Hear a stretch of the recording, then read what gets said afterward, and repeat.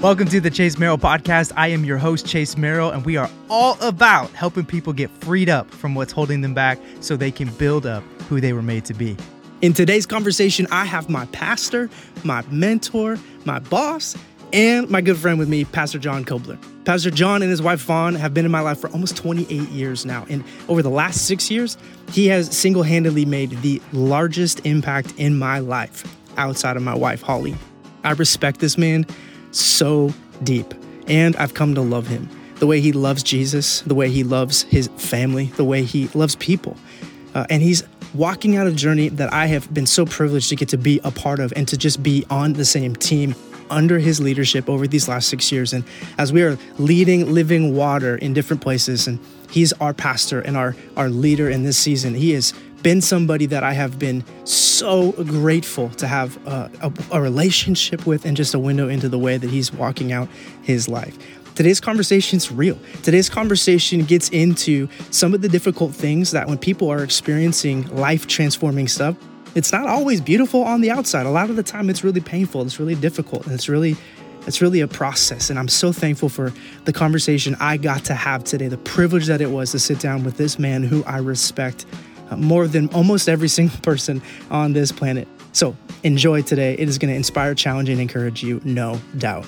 If you want to help us continue to make an impact with this podcast week in and week out, consider joining our new Patreon community. For as little as a cup of coffee a month, you can be a part of helping us get the message and mission of the podcast out to more people more effectively. This is a way that we can come together as a community, and you'll get access to behind the scenes stuff, additional resources and content, and so much more for just as little as $5 a month. You can head over to chasemerrill.com and click Patreon to jump in and get started. Today's episode of the podcast is sponsored by Frontline Coffee Co.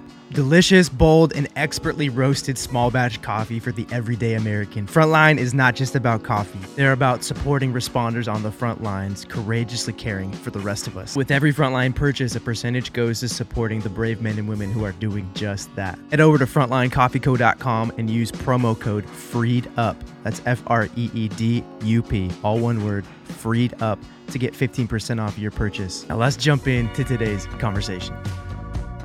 Well, welcome to my pastor and my friend and so many other things, Pastor Jon Cobler. Welcome to the podcast. It's great to be here, man. I've seen some of the people that you've invited on, and I'm kind of humbled to sit in the midst of some incredible people. Yeah.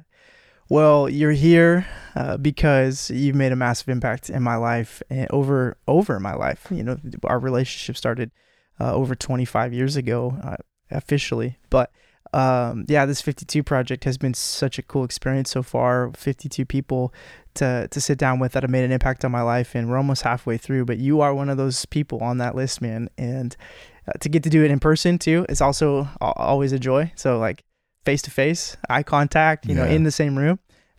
So yeah, man, thanks for joining me today, taking time to do it. Will you take a moment for those that don't know you? Okay, so like a lot of people will listen and will have some context of who Jon Cobler is, but for those that may not, will you just give a snapshot, like who you are, who you're connected to in this season of life? Like, give them a little just nugget. Yeah. Well, I was born in Texas. My mom and dad were married for 45 years before my dad passed away 5 or 6 years ago now. We moved around a lot. My dad was in the Air Force, lived in 18 houses in the first 18 years of my life. Played sports. I can look back now and realize that what I learned was that to be accepted, I needed to be a high performer. And so whether it was athletics or academics, I fit that mold. But I didn't really know how to make friends that were lasting because we were going to move. So sure. High performance, low attachment. I have a brother and a sister that are each about 3 years and 6 years younger than I am. Love them to death. They're two of the most amazing people, and the people they married are two of the most amazing people that you could imagine. It's really fun that the six of us have an incredible time when we get to be together. Yeah. I have 4 kids. My oldest is 22, 20, almost 18, and almost 15, 3 boys and a girl. When we found out we were going to have a girl for number 4, I was convinced they were wrong and we were going to have a boy.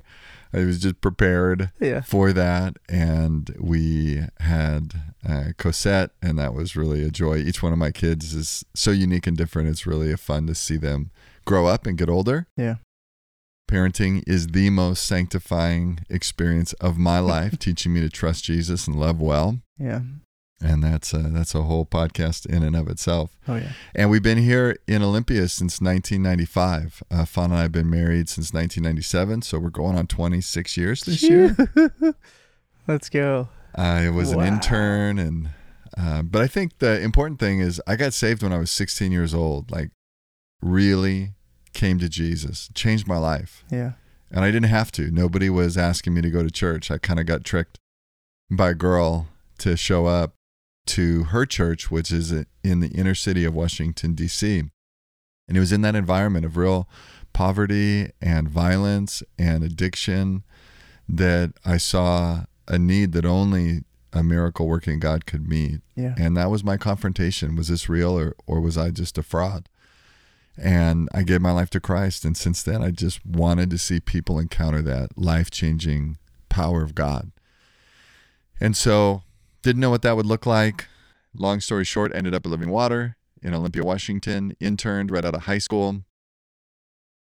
Broke my parents' heart when I decided to forego scholarships to go to college, instead go pay to mow lawns at a church. Yeah, to do the internship. Read some books and learn how to pray. But it was the best decision that I ever made. Yeah. And subsequently went to Life Pacific University, got my degree from there, and then we came back to Living Water in 2007, and we became the lead pastors here at Living Water in 2014. But my claim to fame is that when I was an intern at Living Water, I needed a place to live, and the Merrill family opened their home. Yeah. And I got to live with the Merrills and with you and Landon, 100 years ago. Yeah. And that's where our relationship began, that's because where it started. the generosity of your parents. Yeah. So I love that. Yeah. So that's, thinking back on that moment, I've had lots of time over the last 5 or 6 years since we've been here where that's come up in different ways. And it still blows my mind. It still feels like somewhat of a story that, like, the Lord, he is writing it, but just that, like, the way that that's all come kind of full circle for us. So 2014, you stepped in officially, you and Pastor Fawn as lead pastors, and have been doing that that's almost 10 years now. Almost 10 you guys years. have been leading Living Water, and it was about 5.5, 6 years ago for Holly and I, where we were in a season that God had given us a word. We were on staff at a church in Modesto, California, with Kyle and Marcia Bethke, and had been there for 5.5 years. But at the time, it was like maybe 3.5, almost 4, that the Lord gave us a word that began to prepare our hearts for something that could be happening in the future. And it really was this word of prepare to serve one more leader before you're the leaders. And then the other part B to that was, like, they just have to be better leaders than who you're serving. And at that time, Kyle and Marcia, for us, who were our high school youth pastors and had been our bosses and lead pastors at this church in Modesto for, at that time, 3 years or so, were just massive in our life and incredible. Like, it was hard for me to think about leaders that were better than them, that loved us the way that they did. And so it was a weird word to receive and feel like it was real. And yet we laid it before the Lord and said, okay, this is you. Like, you're going to have to bring us those people in that time. And so 2 years later, almost to that word given, we got a call from you guys. Well, actually, I got to make sure the process was honored because it was so cool. I think you reached out and somehow got our pastor's number of communication and reached out to him. Yeah. First. Yeah, we did. And I would say Kyle and Marcia, as we've had several opportunities now to spend time with them, they're the real deal. Yeah. Like, we have so much respect for them. They're the kind of people we would serve with, serve under in a heartbeat because of the integrity of their heart that we've seen, their love for Jesus, care for people. And we've always felt like that is important. Honoring relationships is important. Yeah. And so, we reached out to Kyle and Marcia, and they could have said no. And Right. we would have honored that. And they had the faith and courage And I say faith and courage because you guys were so integral in that church and so loved and respected and trusted. I know that was a huge loss for them to even consider, and yet they did it with grace and humility and faith and exemplified that they are the real deal. Yeah. Yeah, and that spirit of honor, was just continually being shared back and forth between, the four of you guys and us, and so then they gave their blessing to kind of reach out to us and say, hey, yeah, throw it on the table. And so when you called and kind of pitched the idea, I think Holly and I were, like, okay, this Jon Cobler, like they're the caliber of leaders and people from what we can tell that could be a part of this word that God gave us. And then when you communicated that the opportunity was for the youth pastor role, I felt like everything just quickly, like the sand quickly kind of fell through my hands. And I was like, okay, that can't be the Lord. It's not right. We had done youth ministry at one church in Modesto for 2 years. I was a worship pastor for 2 years, and I'd been at that point executive pastor for 1.5 years or so, with the trajectory of leading a campus in the near future. And so in my, let's see, that would have been early 2017. So in my 25 and a half, 6-year-old pride, 26-year-old pride, the thought was like, nah. That's a step back initially. And yet we knew we needed to pray and still bring it to the Lord to give him a chance to speak to that. And even as we did that, I didn't feel like it was a yes. Nothing changed in my desire to, or my lack of desire to go back to doing youth ministry. And yet there was something that had stirred up, and I remember getting back on the phone with you a week or so later to kind of give you an update to what our answer would be, and had the no prepared, and in the midst of communicating that, you guys were super gracious and understood, but you asked the question, is there anything stirring, and that stupid word, the beautiful word of stirring, was the word Holly and I had communicated to each other before jumping on that call. Like, we definitely feel like something is stirring, but just not youth ministry. And so when you said that, it was impossible for me to deny that the answer was yes. And, that process was, okay, well, if something is stirring, we got to get you up here to just at least get your feet on the ground and let the Lord speak to you more. And we felt like that was the right call. And then we got up, and the rest is history. We knew as soon as we got here and got a chance to meet the team and meet you guys more in person, that the Lord was so in it. And that's what led us to step away from a place we did love and we knew loved us, because we really knew the Lord was in it. And then as we said yes, I think this is so how the Lord works sometimes, at least how I've experienced this in my life. There are just times where the assignment itself or the opportunity itself may not necessarily be all the stuff on your list, but it's inevitable, but it's undeniable that he's stirring and speaking something. And it was just amazing how, as we stepped into that yes, he began to light us up and break our heart for youth ministry again. And it wasn't forced, and it wasn't like, all right, I can endure for a couple years until we get out of this. It was a genuine, heck yeah, man, can't wait to give my life to this for however long he has us here to reach the next generation with the gospel. And so he just was faithful in that. So yeah, that was such a huge part of my life, our life. And we're here still in Olympia, Lacey, Washington. August will be 6 years for us. We're coming up to 6 years because of the invitation that you and Pastor Fawn stepped into, and your willingness to not just go, it's not likely, this isn't something they would say yes to, or, all of that. And so we are so grateful because of how much our lives have changed over the last 6 years to being around you guys. And you guys have absolutely been the people. And that was it. It was God making clear to us that this invitation and this obedient yes was indeed the word he'd given us previously about serving one more leader before we were the leaders that were even greater leaders than we'd experienced before. And that's what we've gotten to experience. to this point. So, It's awesome. It's humbling to hear that, and we felt like we hit the lottery when you and Holly said yes, and you and Holly both have exceeded every expectation as partners in ministry. Your influence and leadership is really amazing. It's really God's providence and grace to do exceedingly more than we could think or imagine. Yeah. And so I appreciate that, but we feel like you guys took a huge step of trust and faith to do what you did. And man, I do it a million times over again because of what has been produced from that. And we love being with you guys. Yeah. So likewise.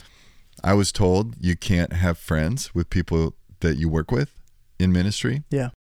And we at some point decided we were going to deviate from that philosophy and take the risk. And I'm so glad that we have, because it's a good life to serve Jesus with people that you really love to be with. Yeah. And you're some of those people. Yeah. Yeah. Likewise. And I think when this season's done, whenever it's done, if it's done, I think the thing that will stand out the most for Holly and I is that relationship piece. It won't be connected to the ministry itself, although there's some beautiful pieces to that we've been, obviously gotten to be part of with you guys as we've labored together and learned in so many things of ministry and pastoring and etc. But it's the friendship side. It's that piece of like, that's the piece that has become the most meaningful to us.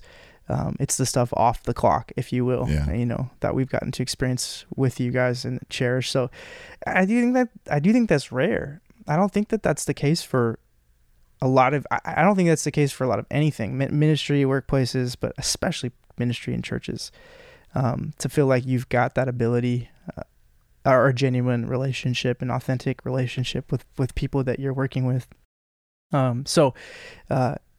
Super appreciative of that and excited that that's continuing. Like we're still in it, it's not like the end of it. And one of the things that stands out to me a lot when I think about how you made an impact on my life already over these last 6 years, it's just been the way that you have allowed the Lord to grow, transform, sharpen, shape, mold, whatever other word, adjective, verb you want to use to describe just the process of the Lord working in and through your life.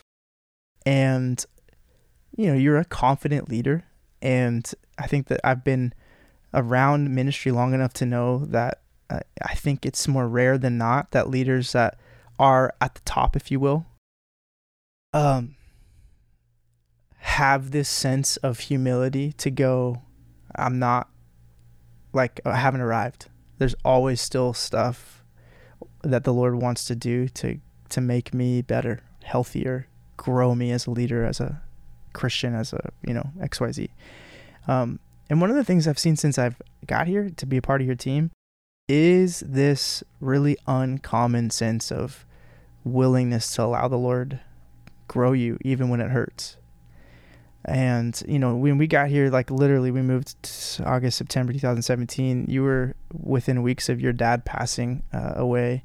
And so we kind of got here as soon as that really difficult and challenging things started, happened. It had been going on, he'd been battling for a long time and you'd been walking with him.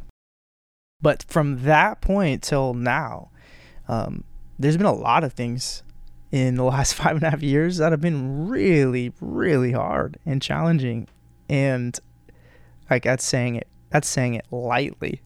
But will you begin just for a second to talk about like that idea that has been worked out in your life and leadership about not having arrived and being the top leader, but still allowing the Lord to really do like deep work in and through you? Yeah, sometimes I think it's evident that I have a pretty thick head because God seems to use blunt instruments to shape my life. And I hope in the years to come I can learn from that and require less fire and pain to grow up. But it has been over the last 5-6 years really transformational. And the passing of my dad was a pivotal point. It was a real shift in my life, because I think that was when I experienced a level of pain that I couldn't stuff and internalize. And probably it would be fair to say, growing up, one of our family mottos was suck it up. Yeah. If you can't fix it, don't complain about it. And that worked for me because I could perform my way through most challenges. Yeah. But when my dad died, and especially because our relationship had started to become something I had longed for so long, Yeah. during his illness, it was not only the loss of my father, it was the loss of this trajectory of something that was getting Sure. better and better and Sure. better. And I thank God for that, because we then, when he passed, it wasn't on the foundation of a bunch of regrets. Yeah. It was really on 3 years of watching my dad enter in to a level of authenticity and vulnerability that I'd never known Yeah. of him. And that was incredible. And it was such a gift to me. And his courage in dying was one of the most profound things that I've ever experienced. And so that's a whole thing. But that shaped my life and also took me to a really low place. And that began a transformational season. And I would say I owe a lot of that to my dad and the example and the model that he set. Yeah. And to the friends and the people and my wife, who has come alongside and been the greatest gift and greatest minister, greatest counselor, greatest friend that anybody could even imagine. She is, besides Jesus, my wife is the reason that I'm still standing today and better off than I was before. Yeah. And there's no two ways about that. That's a fact. Yeah. Yeah. So that process of experiencing pain that you realized was so deep, you couldn't stuff it anymore. Like what from that point forward, what did you find that helped you start to process and deal with that in a healthier trajectory to help you grow into something healthier than maybe where you had come before? Like what tools did you find, or where did you go to not just hit the rock bottom in that and be like, I'm done, but to allow that pain to not just be something that was final or wasted, but to produce something in you that was healthy and beneficial? Well, for somebody like me who's a performer, performance requires your ability to be in control. Right. You know, you control your performance, you control your preparation, you have rhythms and routines, all the kinds of things that you would do to succeed. And death is something you can't control. Yeah. Like that hits you right in the face. And then I began to have emotions that I couldn't control. And I thought, where'd that come from? That was not something I saw as a good thing. I saw any emotion that wasn't a fruit of the Spirit as something that needed to be denied through discipline and replaced with positive thinking, faith, belief. And what one of the huge elements of my journey has been to acknowledge that emotions don't need to dictate my life, but they're always a compass. They're always pointing to something deeper. And that, I believe, is why I feel that I've changed so much in the last 6 years, is I've allowed the experience of emotions along the way to point to the deeper things that are cracks in my character, cracks in my identity, cracks in my leadership, in my relationships, that you can't address until you're willing to confront reality. Yeah. And the reality that I was experiencing in suppressing and stuffing my emotions was actually living in a false reality. And you can't thrive in a false reality. And sometimes that's really hard because we have an idea of how we want life to be, Right. how we want relationships to be. And we can't handle it when it's outside of that scope of what we can imagine. And then things start to happen and you have to choose to either kind of pretend or face it head on and accept the grief and the sadness. And one of the most sticky statements that a friend of mine made when my dad died was, the only way you get through this is if you get up every day and you hug the cactus. And I was like, you're stupid.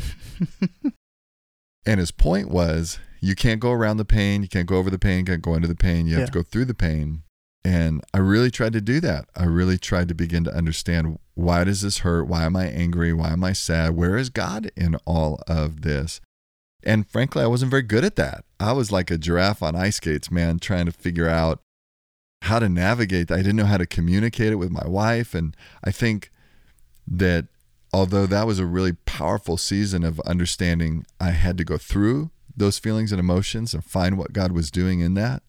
I didn't know how to communicate that. I was really afraid and insecure of being vulnerable. So I was getting more honest, but with myself, but I was afraid to be vulnerable with other people. And I actually think that was really hard for people that were close to me, because they knew there was a lot going on under the surface. Yeah.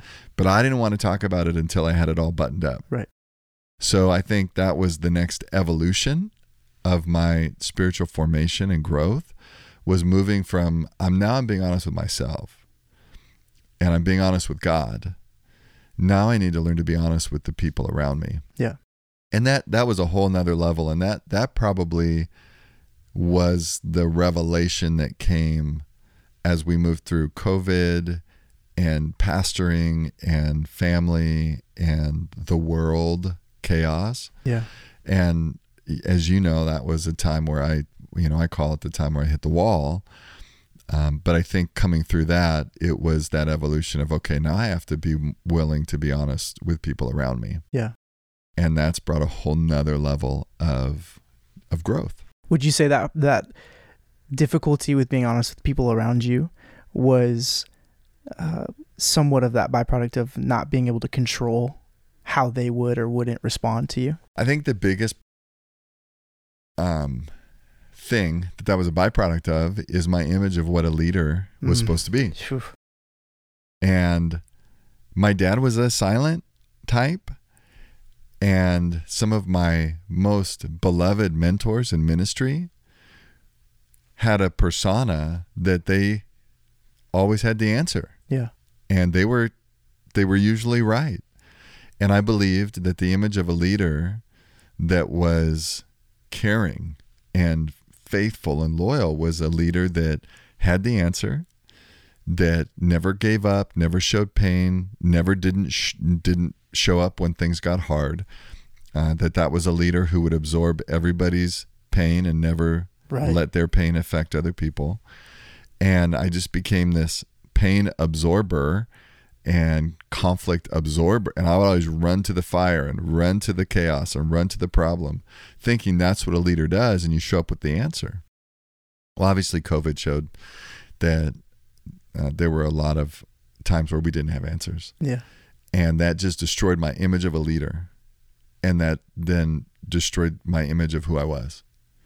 And that was really scary, because I didn't know how to be to the people that I loved and cared about. And ever since I got saved, all I wanted to do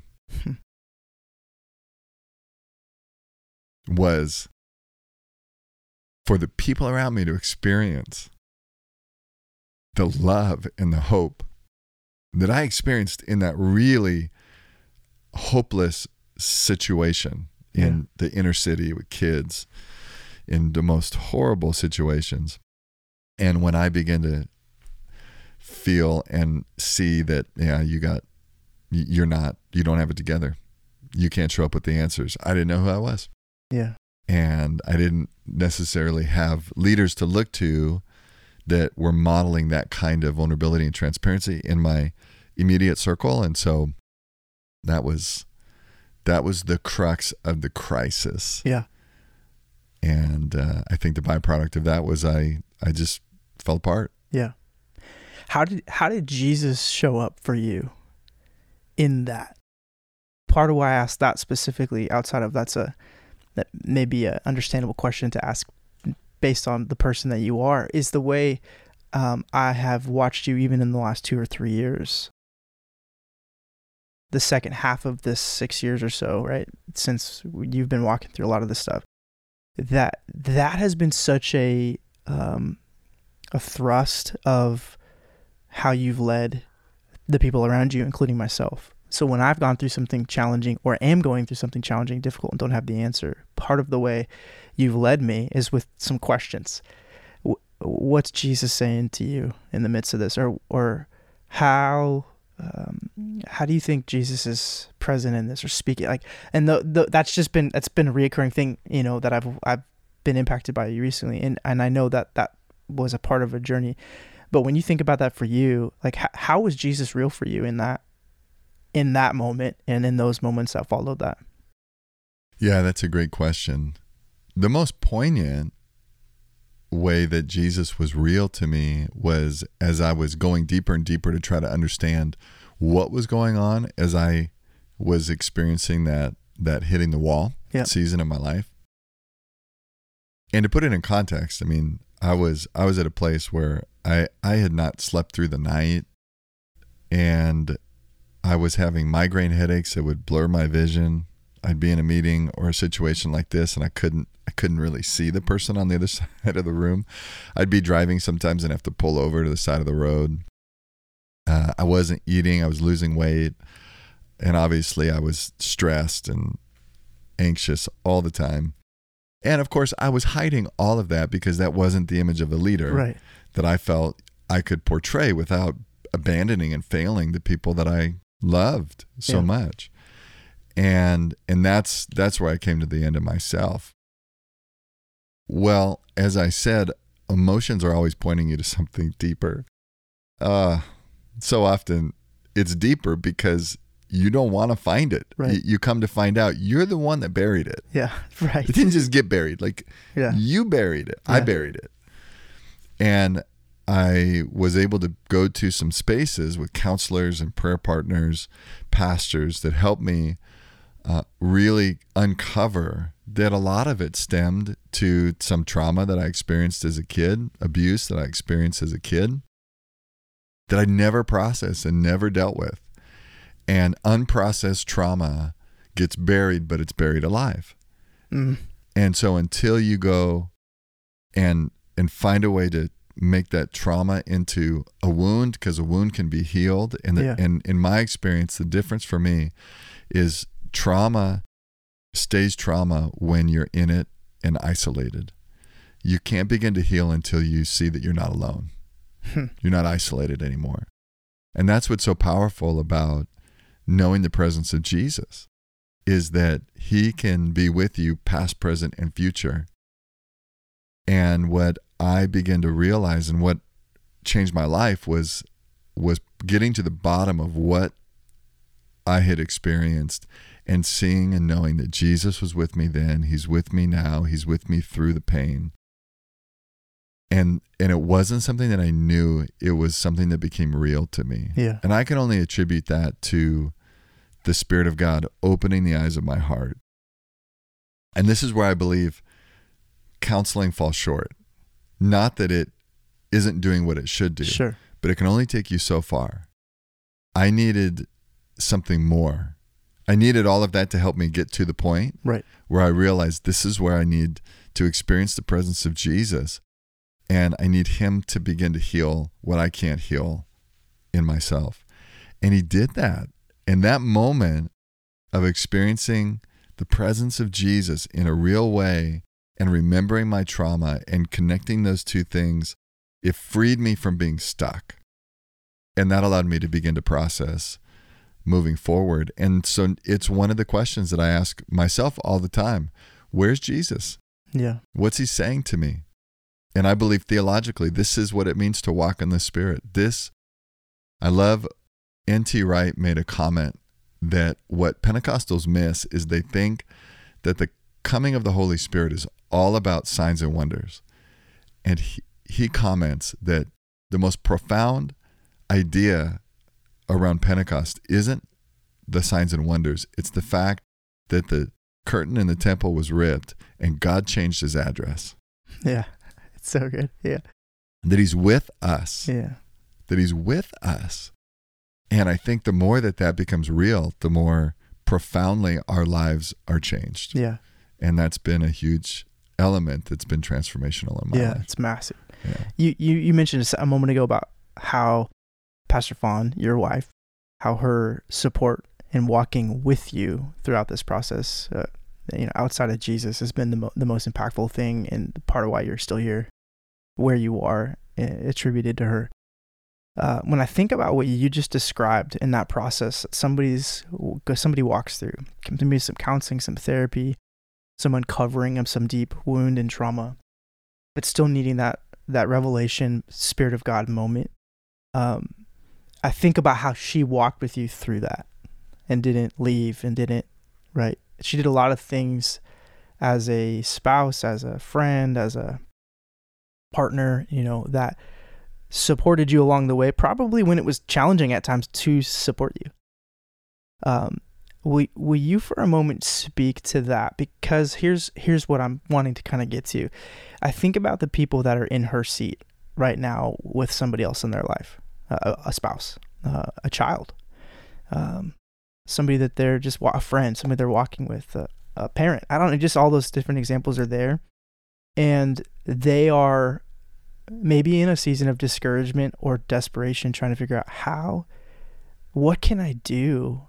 How do I do this well in a way that continues to love and support the person that I'm walking with, but also, not sit back too much or not be too, and I don't know how, I know from being out on the outside and watching and knowing who Pastor Fawn is, she really was a huge part of walking with you in that. And you were able to see it both before, during, and after your kind of moment with the Lord to help you see and open the eyes of your heart, enlighten the eyes of your heart.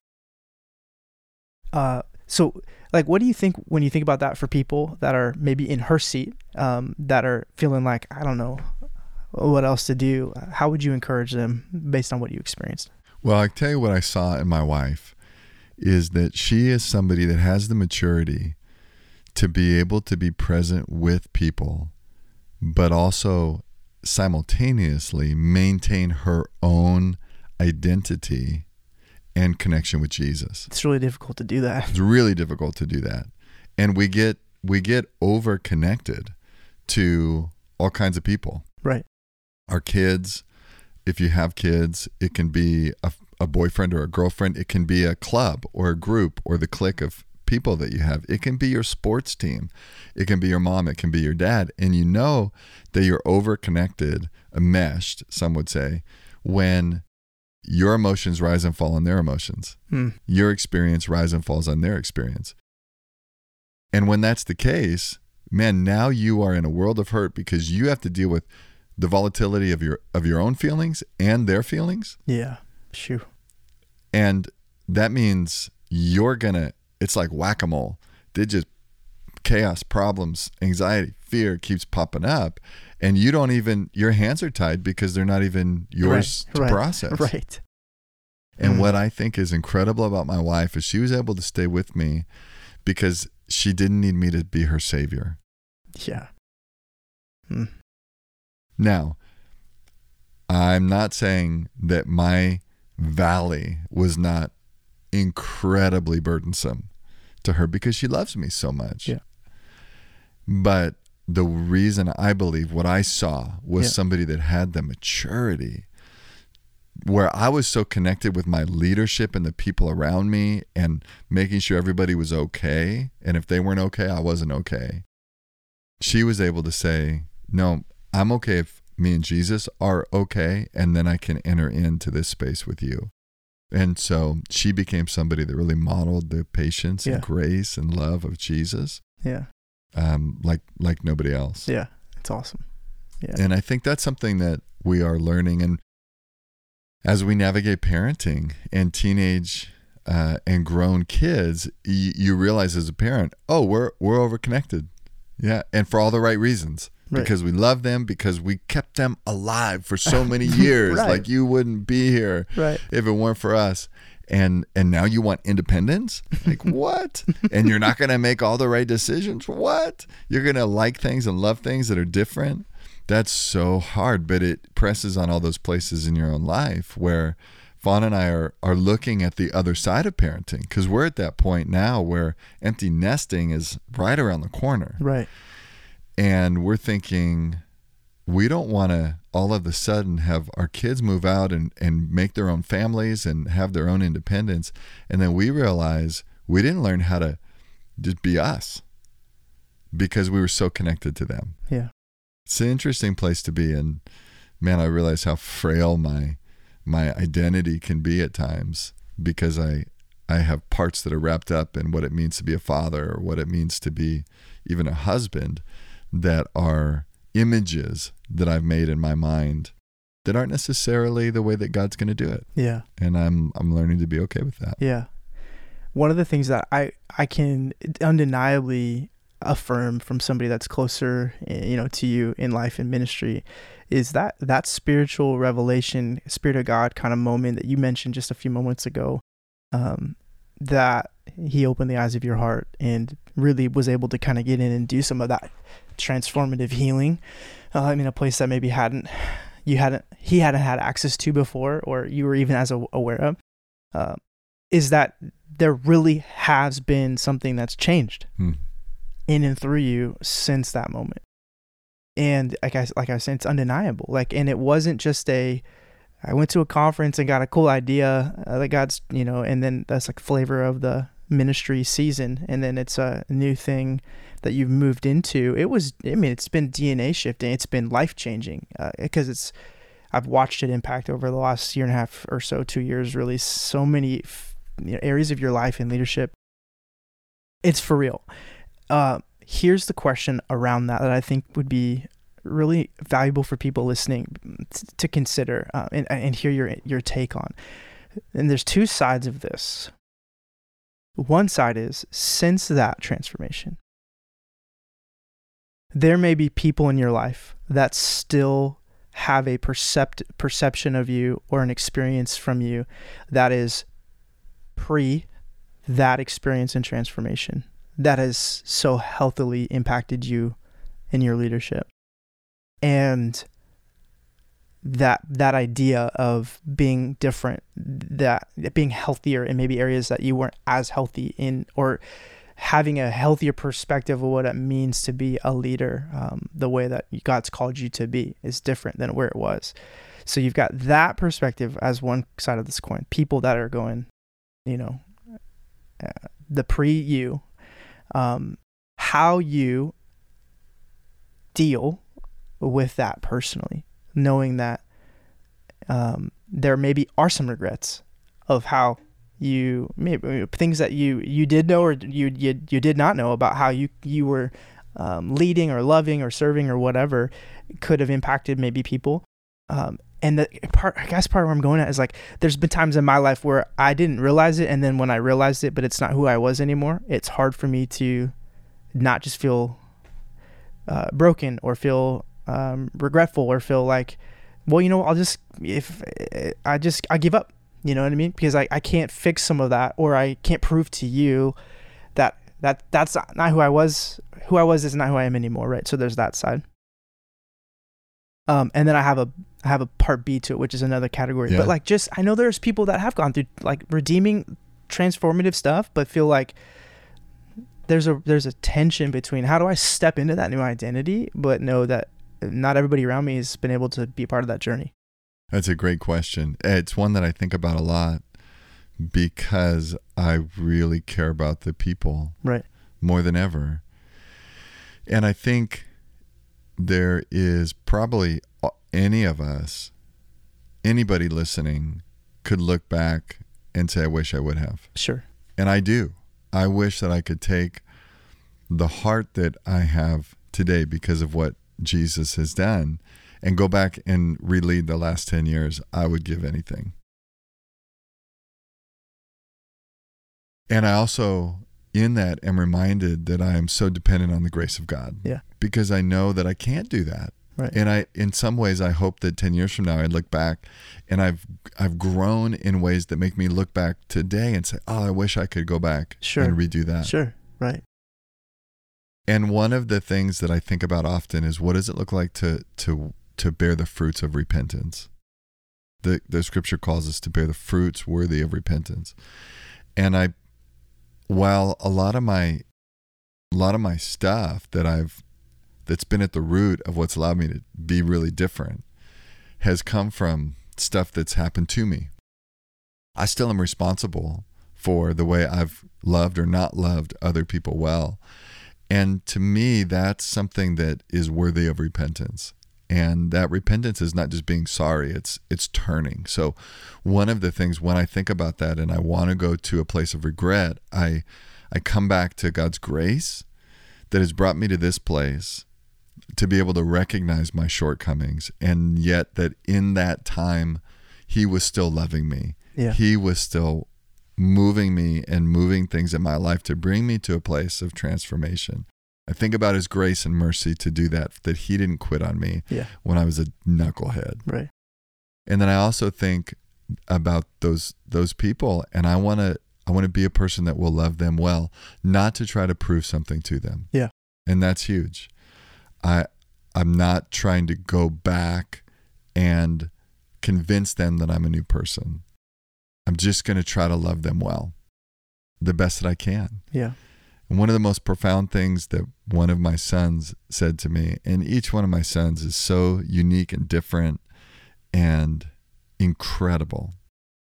One of my sons said to me after I had gone through this kind of hit the wall, experienced Jesus, some healing, and was really growing and healing from all of that. Just a couple weeks after that, one of my sons said, I feel like I can see my dad for the first time. And so what I would love to be able to do to those anybody out there that would look back on their time in relationship with me and go, man, I feel like I left a little beat up and bruised. I would just like to say, one, I'm sorry. And I'd like to introduce myself. Yeah. I'm Jon, and you've seen all my flaws. I'd love the opportunity to know you and understand and continue to grow, and maybe along the way love you well, because you deserve that. Yeah. And I've experienced it, being loved well. And it's really life-changing. Yeah. So that's what I would say, and that's where I'm living. Yeah. And more and more, I feel like I just don't have anything to prove. And so when I feel shame, I am able to acknowledge, but there's a good shame and a bad shame. A good shame is recognizing you didn't act like you, or you didn't act like us. And I can look back and go, yeah, I didn't. The bad shame is I'm sorry for who I am.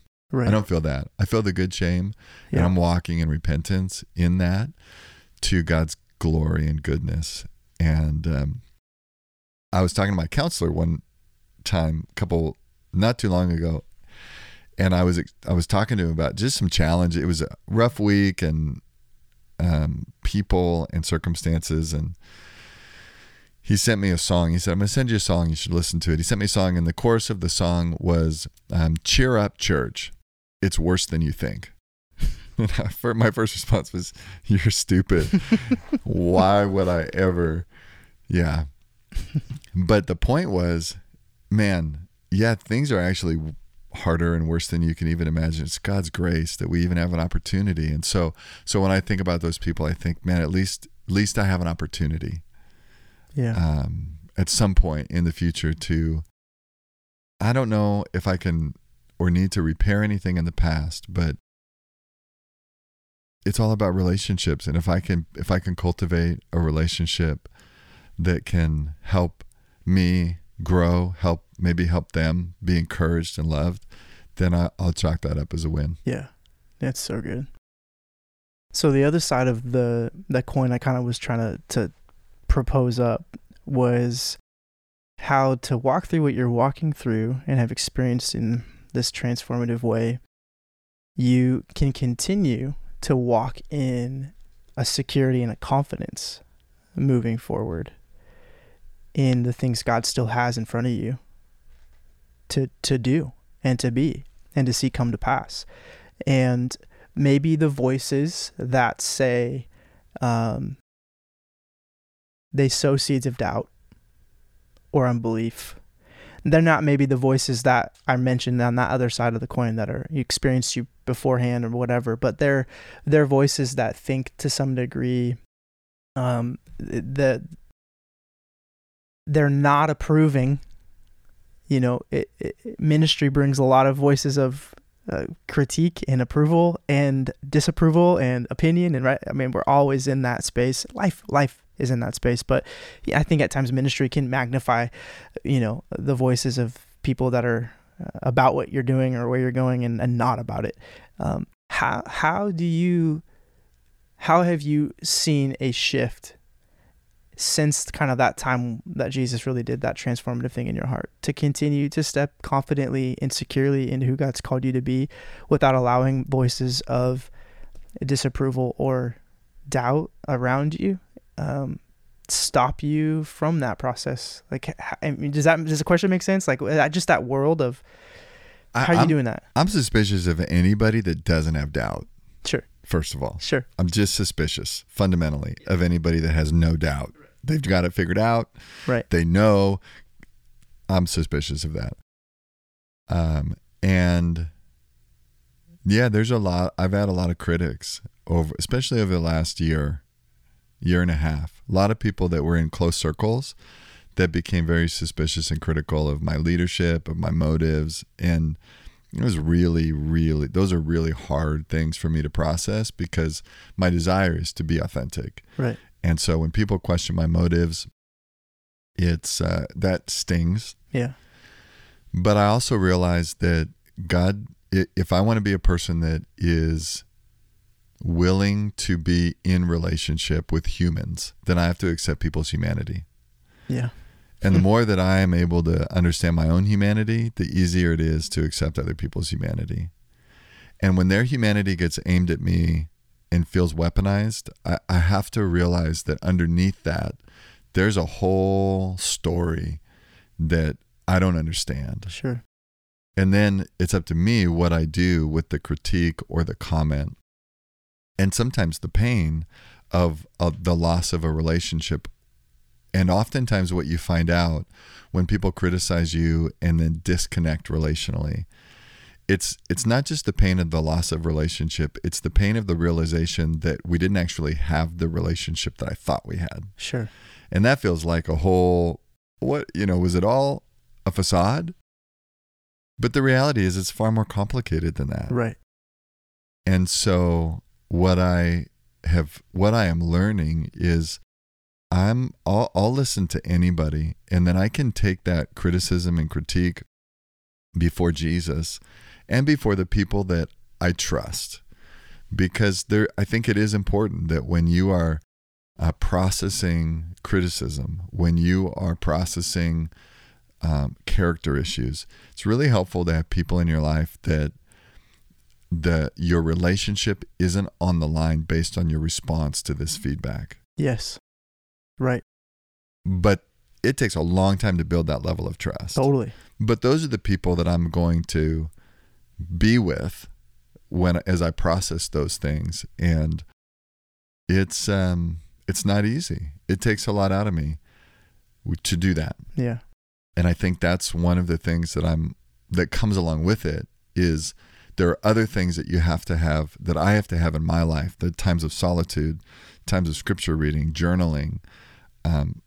I talk to a counselor regularly so that I'm kind of clearing accounts just to make sure that there's nothing under the surface that I'm not talking about or processing. And those are all really helpful too, that don't allow those critiques and criticisms that could just be a splinter that you pull out to become infected and really damaging. Yeah. And then there's always the times where your critics criticize you for the wrong reasons, but they're actually right in their criticism. And then you just come before Jesus and thank God that he can use anybody. Yeah. The best criticism is in love, but sometimes it isn't. Mm-hmm. And that doesn't mean it can't be useful or constructive. Yeah. Yeah, it's really good. And very challenging. Very challenging. Yeah. Yeah. Very challenging. Yeah. There's something about that I have seen in the last couple of years, the way that Jesus didn't change from being who he was from the Garden of Gethsemane to the cross on Calvary. That whole journey, as he encountered critics and accusers and abandonment and neglect and alone and isolation and all of those things, he never stopped. He was still able to look at other people and love them. Yeah. Because his love wasn't a response to them. It was a response to the Father. It was a response to who he was. And I want to learn to love people as an overflow of the love that I'm receiving, because then I won't run out. Yeah. If it's always give and take, then there's always the risk that once you start giving, I'm now at a deficit. Yep. And now we have a relationship that's unhealthy. Yeah. You actually can't grow that muscle unless you have to deal with people who aren't loving you back. Right. Right. It's so hard. So hard. Yeah. Well, when you think about the future, like you just turned, can I say your age? You just turned 46. I was going to say 45, 46. Thank you. Yeah. You don't look a day over 45. When you think about the future, what, like for Jon Cobler and the Cobler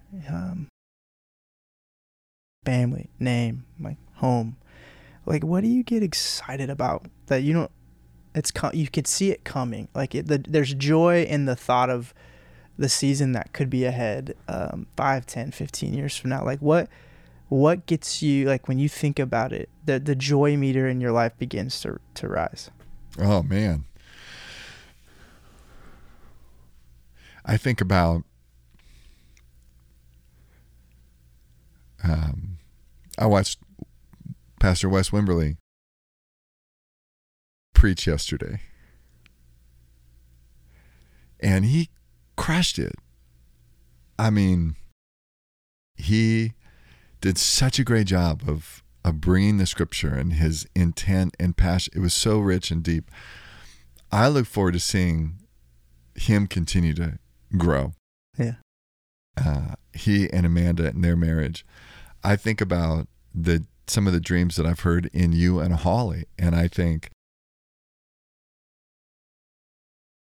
I hope I get to be. Can you edit out all the all the weepy pauses?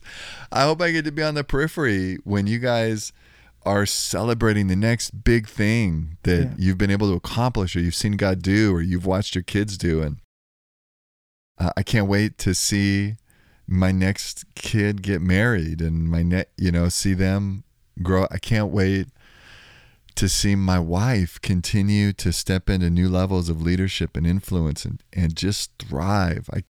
I can't wait to go on my next trip with Fawn, where we get to go on walks and not check email and reconnect and just re-experience the delight that we have in each other.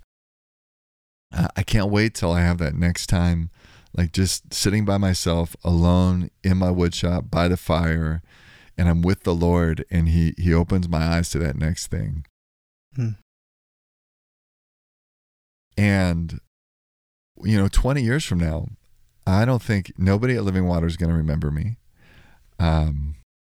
Probably very few people in Foursquare will know who I am. But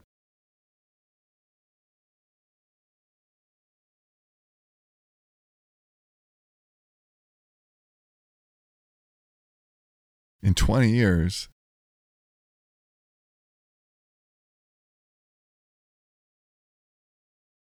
I think if my grandkids smile when they think about me, it'd be a good life. Mm-hmm. Yeah. And everything else is bonus. Yeah. Yeah. So, yeah, I feel so grateful for what I have today. The relationships and the friends that I have, the ministry that we get to do. I mean, I look at the people that I get to, I heard somebody say, you're either going to put people over performance or performance over people. Like you can't do both. You have to decide. And I made a decision years ago. I'm going to try to put people over performance. And one of my mentors said that really won't work at a big church. Like you can't do that because it's too much of a machine that you have to keep going. And if people can't do it, you got to find people that do. And I've heard that often, and I can see that philosophy, and I understand a lot of big churches have been built that way. Not every church, not every big church, sure, by any means. But I just decided I'd rather, when it's all said and done, that we can walk off into the sunset and know that we've loved God and we've loved each other really well, starting from the inside of our community and relationships. And then what's happened in the larger spaces is the overflow of that. Yeah. And that's one day I want to preach my last message and just walk away. Just walk off and really enjoy the people that I love. Yeah. So good. When I think about Jon Cobler's impact on my life over the last 6 years, I think, you have far out exceeded what Holly and I had imagined being a part of your team and community would look like, you and Pastor Fawn. What I thought we were saying yes to was some great leaders, that we were going to get to serve under, learn from, be challenged by, which we've totally got that and more. I don't think I was expecting to be as sharpened and challenged and encouraged to love Jesus more the way that I have been. Like, I love Jesus more because of how you love Jesus and challenged me to love Jesus, to love Holly. Like, the amount of times over the last 5-6 years you've pressed into that more than you've pressed into my ministry output. Check-ins have been much more centered around, like, how are you doing? How's your heart? But then, like, how's Holly? How are you guys? How are you doing as a husband? And there have been times where that question's almost caught me off guard because I'm expecting my boss, my supervisor, my leader to be laying down the, like, let's talk about the performance here that, is good or not good. And yet what I've seen come out of you, like, what you care most about is that place, which is just pivoted so much of my heart and attention to realizing how much more important that is than anything else, which is bled into my fathering. We came up here with one child, pregnant with our second, 8 months pregnant with our second. And now we have 4, 2 boys, 2 girls.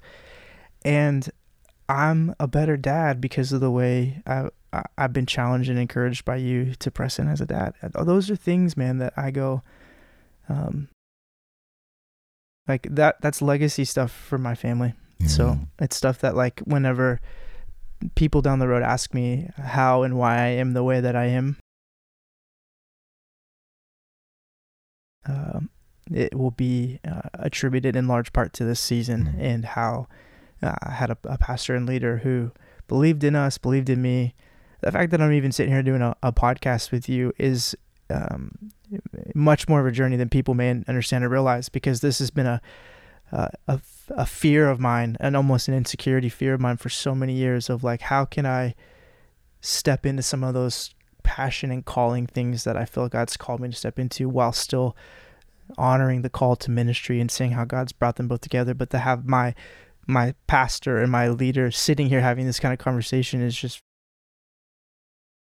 it's fruit and fulfillment that I didn't even know was possible. But I know when people ask me and see my kids and their kids, it'll be because, like, I had a pastor and leader who and a friend who allowed Jesus to shape and mold him and not hide all of that or stuff it all, but allowed it to be in the open in a way that invited people into the journey. And I just can't, my gratitude in words and in this moment won't even come close, man, to touching what I really feel. And so it's an honor for Holly and I to get to be in this with you. And I'm so glad that I get to I have had the window that I've gotten to have over these last several years to you and your life and your ministry, and the friendship that we do have and we'll continue to have. It's part of what I get excited about when I think about, things to come. We're going to continue to reach people for Jesus. Absolutely, man. That's 179,944 Thurston County and beyond. We're here. That's what we're doing, making disciples who make disciples and giving it everything we've got. And along that way, deep relationship and joy-filled moments, that I'm excited to continue to get to have with you guys and the people in our circles. So, well, Chase, thank you for saying that. That means a lot. And when you find people that are of the caliber and grace on their life, like you and Holly, it's a joy. And we really find great joy in seeing you both thrive. And in the years to come, what's great is you don't owe us anything. And we don't owe you anything. You're right. We get to be in relationship. And I pray we never forget that. And that God can do in the byproduct and the overflow of loving him and loving one another, he can do incredible things. Yeah.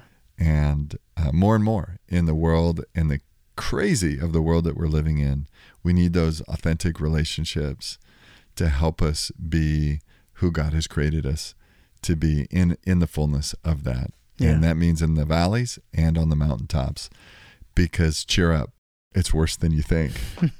That's it. Well, man, thanks for being here with me today. Thanks for taking the time to do it. And just love you and Fawn and your family a lot. And just thankful for your vulnerability, your humility, and your love for Jesus to be here and to share a part of your journey with us today. So with that, thanks for listening. Until next time, see you later.